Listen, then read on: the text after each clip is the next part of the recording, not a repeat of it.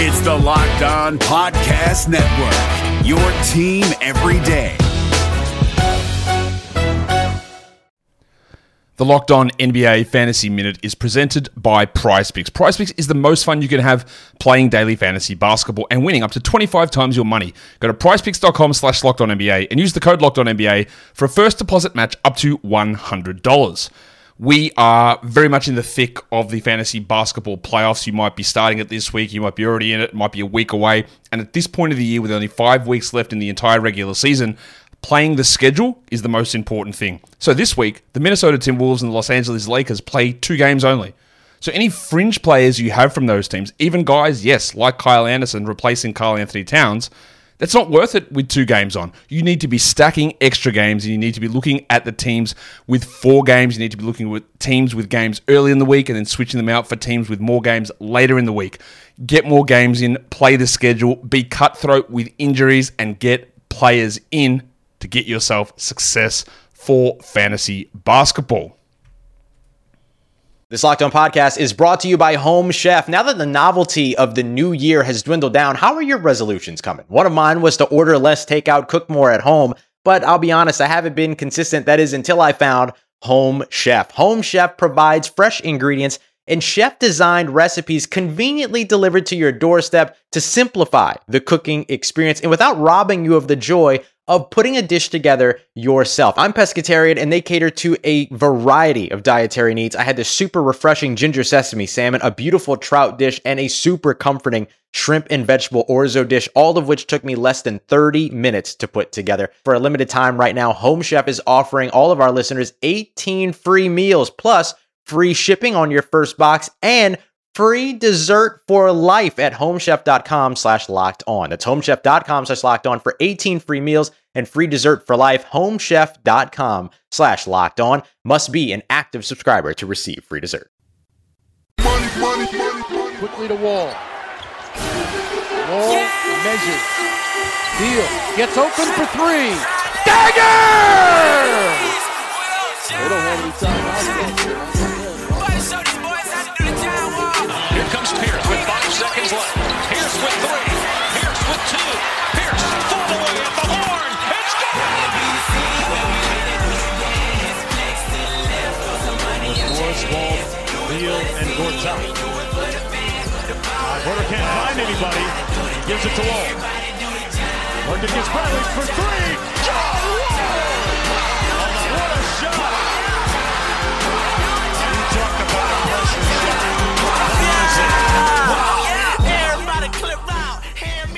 Hey guys, welcome to the Locked On Wizards podcast, part of the Locked On Podcast Network. Tons of great podcasts all around the league, from teams that are still in the playoffs and teams that might have just lost their head coach. Lots of good stuff going around, so be sure to check us out. You can find us, by the way, at Locked On Wizards. Follow us on iTunes, Google Play, Stitcher, Spotify, wherever you get your podcasts. You can find us. Of course, all the links are posted on Twitter as well. And we've got an awesome guest tonight to break down the Wizards' culture and kind of some of the issues that you have in terms of their inconsistency and maturity. It is the former host of Locked On Wizards. He did it for a year. Of course, I'm still finding my sea legs like 3 months into it. And Ben Standig is our guest tonight. He is now the host of a new podcast, I Called Game Podcast, on the Sports Capital, which is a site that he helped found not too long ago and set it all up. So it's a pleasure to have you here, Ben. What's going on? Noah, hearing you introduce the podcast, it was like, whoa, hold up, where am I? What just happened here? But I appreciate you having me on. Always fun to chat Wizards with fellow people who give a crap about the Wizards. Yeah, it took me long enough to have you back, but it's great to have you nonetheless. So, as someone who's been covering the team way longer than I have, has it seemed like it's always been an issue where the Wizards are just, don't have that culture of winning and the right attitude and always are, I've been a fan of the team before I started covering it. It seems like whatever could go wrong in the Wizards world would go wrong, and that's maybe like fourth quarter collapses or awful off seasons. Whatever it might be, do you have, I'm sure you don't have the answer, but what would you say is wrong with the culture of the Wizards in Washington right now, and why, aside from injuries, was this team so disappointing? If we're going to talk about the history of why the Wizards are the Wizards, we're going to need to sit down for, we're going to have to pack a lunch and a dinner and maybe get some therapy going on. To narrow it back to just the current group, it's interesting. When the year they had Paul Pierce is winning a lot of games late, and Paul Pierce is a guy who obviously, is a historic figure in this league. He's going to the Hall of Fame one day. He played at the highest level, and he knows how to get it done, and the Wizards had that option with him. And it's not that John Wall and some of the other guys can't become – I mean, look, he's already a 5-time All-Star, Beal's an All-Star this year. But there is something to be said for learning how to win. I think that's something that people don't always understand. So we're just talking about it from the player standpoint. I think there is something to be said for learning how to do that. And it isn't always clear that these guys do know that. I mean, they – the frustration watching them do some sort of like ISO ball late in games can be a bit frustrating. But I don't know. I mean, let me not even dial it back. Let me just pull it back even a little bit more. I mean, I know we're focusing on a team that just finished 8th in the East, and there was a lot of reasons that went into that, injuries and those terrible losses to bad teams and things like that. So I don't know. I'm not giving you a really good answer here because it's such a big question. No, yeah, it's tough to pinpoint. I guess the thing is, I mean, the history of this franchise for the last 40 years has not been a great one. There's not a lot of winning culture there simply because they haven't. And these guys on this team, they've been part of a team that's made the playoffs for the last 5 years, and that can't be discounted. They won a series in the first 3 times. This is the first time, obviously, they didn't. And yet they still put up a good fight against Toronto. They just didn't have enough for reasons I'm sure you've discussed plenty on the podcast, and I have on mine. I think there is something to be said for you. The main guys are all kids, and to some degree they would probably better serve if they had somebody like that Paul Pierce. I know who at the time they got him, he wasn't the Hall of Fame level player that he that he was, although he was great that year. It does feel like they specifically just don't know how to get it done. But I don't want to put it just on the players. I think the whole idea of culture, again, this is sort of the bigger question, is comes down to things like how does the ownership in the front office, how do they deal with the players? Do they let them just get away with whatever they want to get away with? Do they sort of scold them at times? Do they say, hey, look, I get you're a great player, we gave you a lot of money, but you can't do that. You have to play this way. I don't know if that always happens. I mean, Scott Brooks is part of that too. So there's a lot that goes into the idea of, well, what's the deal here with this team long-term or big picture culture? Why do they struggle? Sometimes it is just the organization is cursed. There's a lot of pieces that go into play. I mean, yes, ultimately the players are the ones on the court, right? So Scott Brooks can design the perfect play, and Ernie Grunfeld could put together the best roster, but ultimately the players have to perform. So ultimately these things do sort of fall on them. But at the same time, the coach need to be called out. Does he call the right play at the right time? Does he let them get away with their bad habits over and over again? Mm-hmm. And then at the same point, there's the same thing with the front office. I mean, does the front office put together the pieces around the players? Maybe, John Wall talked at the end of the year about, the need for more athletic 4s and 5s and another shooter and a player who can get the ball, who can get his own off the dribble and things like that. Well, maybe if you had more of that, not saying it's easy to assemble, a great team, but maybe if you had some of these pieces, then maybe John Wall would be less likely to go one-on-one and take over 20 shots a game, where sometimes it feels like he shouldn't do that as the point guard. It's a tricky balance. I mean, I think to get into it piece by piece and, again, which I'm sure you've done, but to say, hey, does John Wall, let's talk about John Wall. What does he do that's good? What does he need to work on? Bradley Beal the same, Otto Porter the same. Scott Brooks to me has been somebody who this year, I had some questions about for sure about player rotation and some other choices he's made. Late game execution, no doubt. Right, then of course, we're a few days removed from the Ernie Grunfeld contract news, which led to other topics of, wait, how is this guy, with his track record, which some people, look at and say, come on, this is crazy. How does he still have his job, this, that, and the other? And I'm not judging on that. I'm just saying all these things mesh together. I guess you could say in any organization, it all starts at the top. So to some degree, if the ownership and the front office put things in the right place, maybe that makes it easier for everybody else to do their thing. But again, at the same point, the players are the players. if the players were making better decisions, then Scott Brooks would probably look better, and same with Ernie Grunfeld. So it really, I mean, again, I'm not trying to cop out, but it really is sort of it's a chicken and the egg thing to some degree. You just have to. The key is how can you self-identify the areas of weakness and try to self-correct as best as possible. Mm-hmm. Definitely a chicken and the egg interrelated type of deal that you're talking about. I guess like a parallel in football is like maybe you could say like the Redskins defense is weak, but if the offense is having 3 and out and punting time after time, like the defense would just stay on the field the entire time. So it's kind of a two parties to blame there.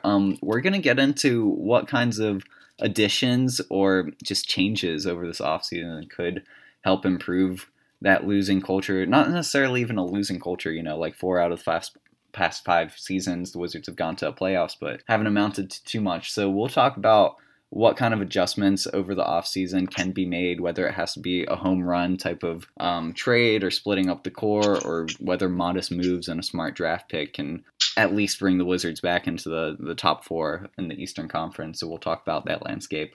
Again, this is Locked On Wizards podcast. We're going to come right back with me, Noah Getzel, and Ben Standig. So stay tuned.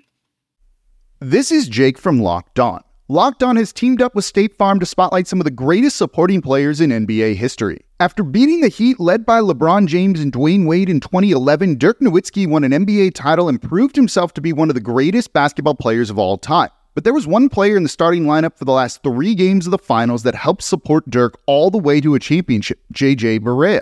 Led by JJ and Jason Terry, the Mavs' second unit proved to be the strength throughout the playoffs, where they led the NBA in bench scoring. But for games 4, 5, and 6 in the NBA Finals, Mavs coach Rick Carlisle inserted Barea into the starting 5 to help the Mavs space the floor and put more playmaking around Dirk. JJ Barea had a knack for running the pick and roll with Dirk that helped the Mavs score more efficiently on their run to a title. Dirk Nowitzki couldn't score the way he did if he didn't have much needed support from someone like JJ Barea. Sometimes you and I need that kind of support too. Think of State Farm like a pivotal team player. When you need help protecting the things that matter most, remember the jingle and just say, like a good neighbor, State Farm is there.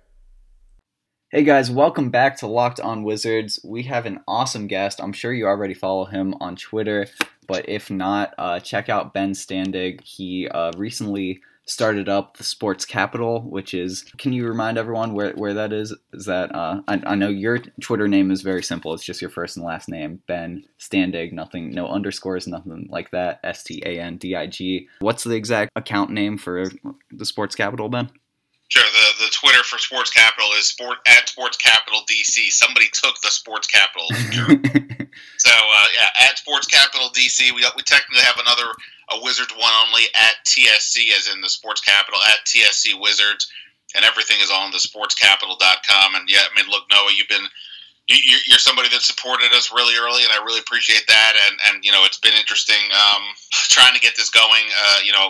Doing Locked On Wizards was one of those things where I kept trying for a long time let me try this thing, let me try that thing. And try to get something to work. And I always said Locked On Wizards, doing the podcast in and of itself was a lot of fun for me, and I think it came across, and we had a good time and a good audience and all that. But ultimately, we all got to figure out how to make a living, and the opportunity with a couple other guys to sort of join forces, as it were, and start this website. We're trying to do a new thing in town. People are familiar with The Athletic. We're doing that version where, I get it. If people are not used to paying money for content, and they think you can get the same stuff out there for free. I hope to think, at least say in the case of the Wizards, that's not really the case. That there is a difference here, and we don't have any ads on the site. There's no clickbait. And based on that, we can just go straight to the meat. We don't have to come up with nonsense headlines and articles. And hopefully, people see the difference and want to jump on board. Like I said, I appreciate you doing that, and tell your friends. Yeah, man.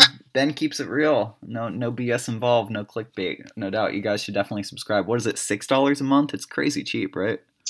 You can get it for as low as $5 a month for a 6-month membership, and that's not just the Wizards, of course. It's Wizards, Caps, Nats, Redskins, and anything else we're doing. We have Brian McNally's been at the Capitals during their whole run. I mean, I was going to travel with the Wizards if they got past Toronto, but alas, that didn't happen. So features, analysis, news. I mean, we've had a lot of good stuff. Just on the Wizard front as well. So it's been a lot of fun. And like I said, I mean, here's the one thing about the Wizards, and I think you can attest to this. There's not that many people out there who are really covering them on the regular, and I think this is from a consumer standpoint. I think it's good to have people out there,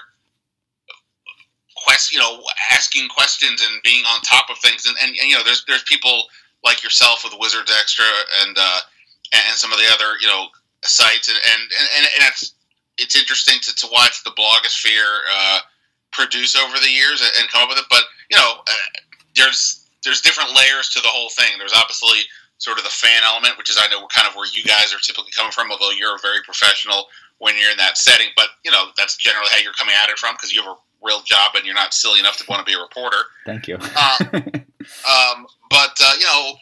think it's just good to have some voices out there. Hopefully I've shown that I'm somebody who's willing to ask questions and be inquisitive and not just simply follow down the path. And obviously you look at the people who are out there, some people are compromised on some level because of their company is connected to the Wizards and blah, blah, blah. So, I'd like to think that there's value to having us out there, even if it's just as a check, let alone because we're informative and hopefully we kind of know what we're talking about.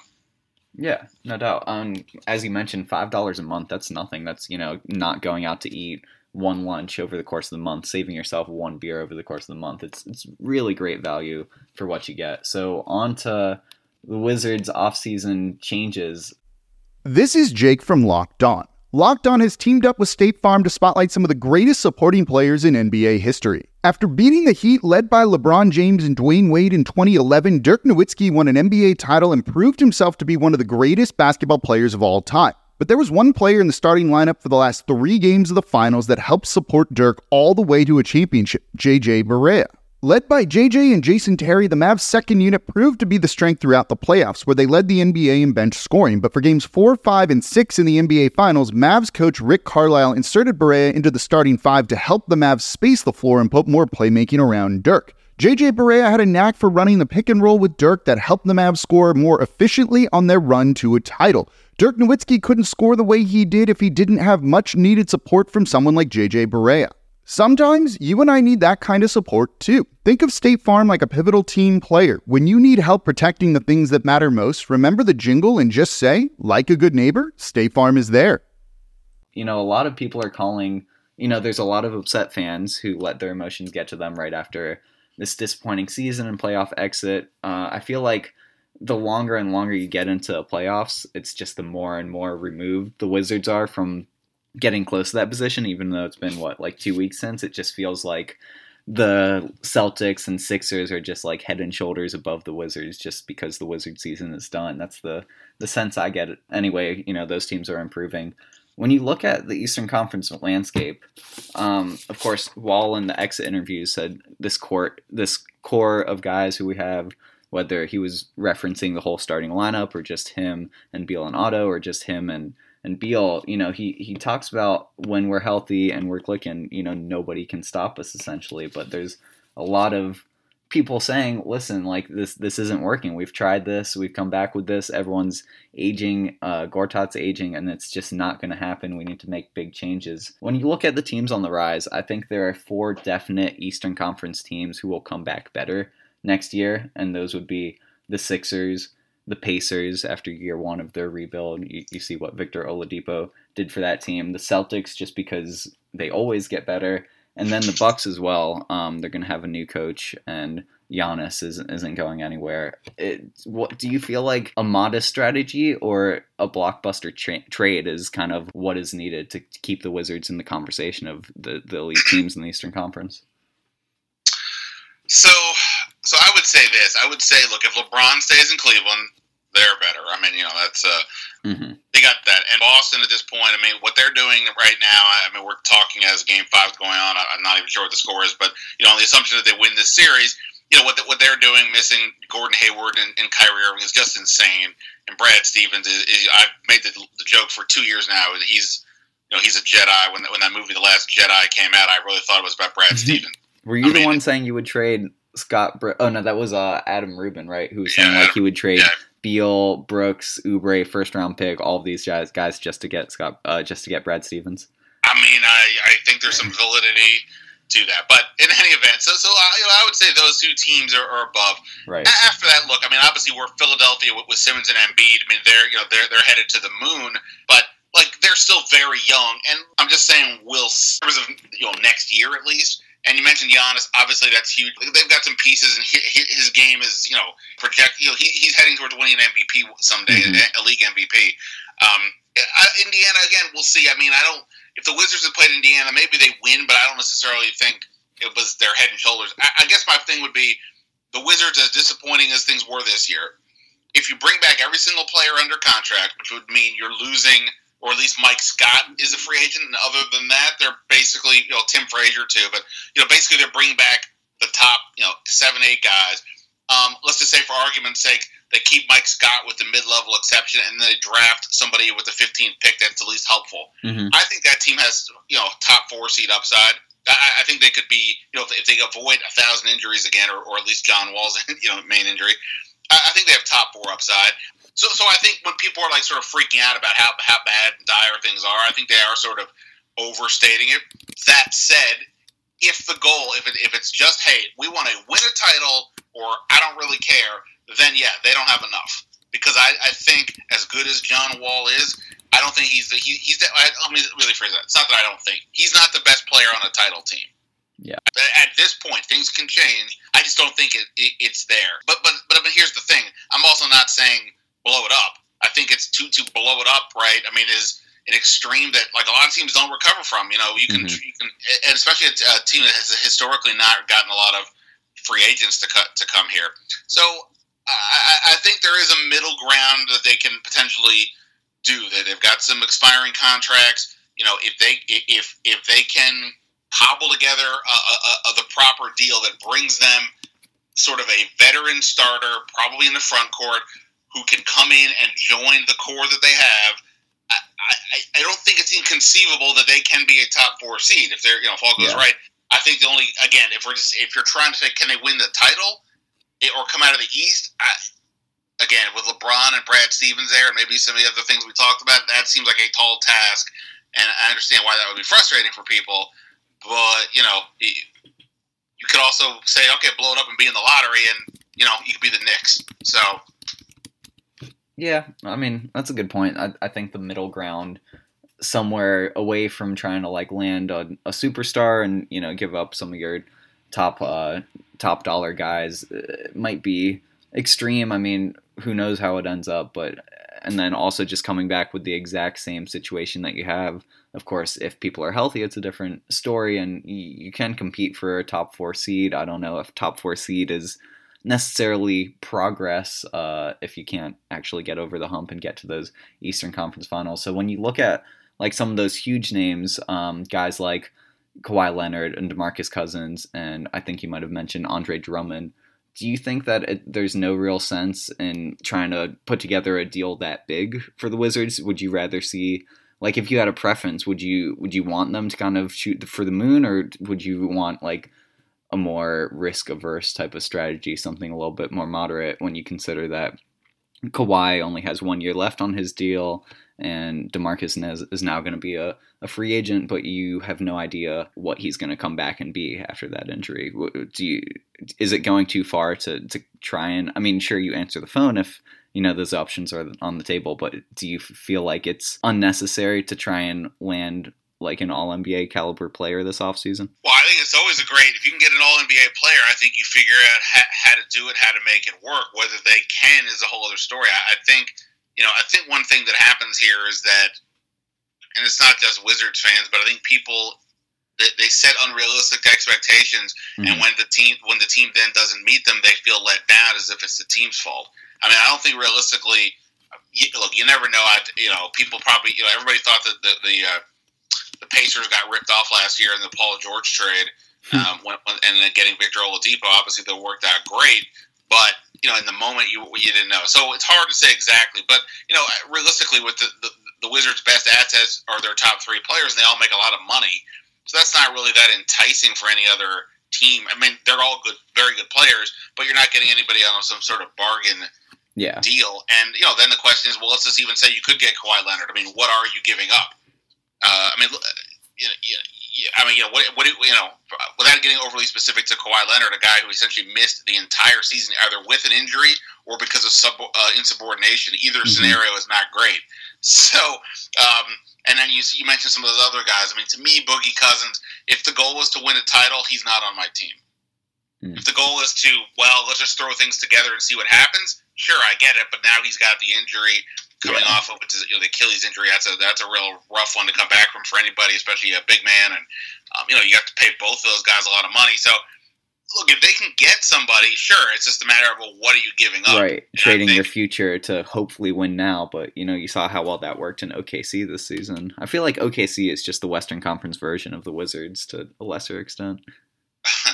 I mean, there's something to that, and like I said, I mean, my philosophy. Anybody who's ever heard me talk, I probably said it on here, and I'm sure I've said it on the I Called Game podcast, and that is the realistic goal for any team in sports, other than say the New England Patriots or maybe Golden State at this point, is put yourself in position to compete for a title.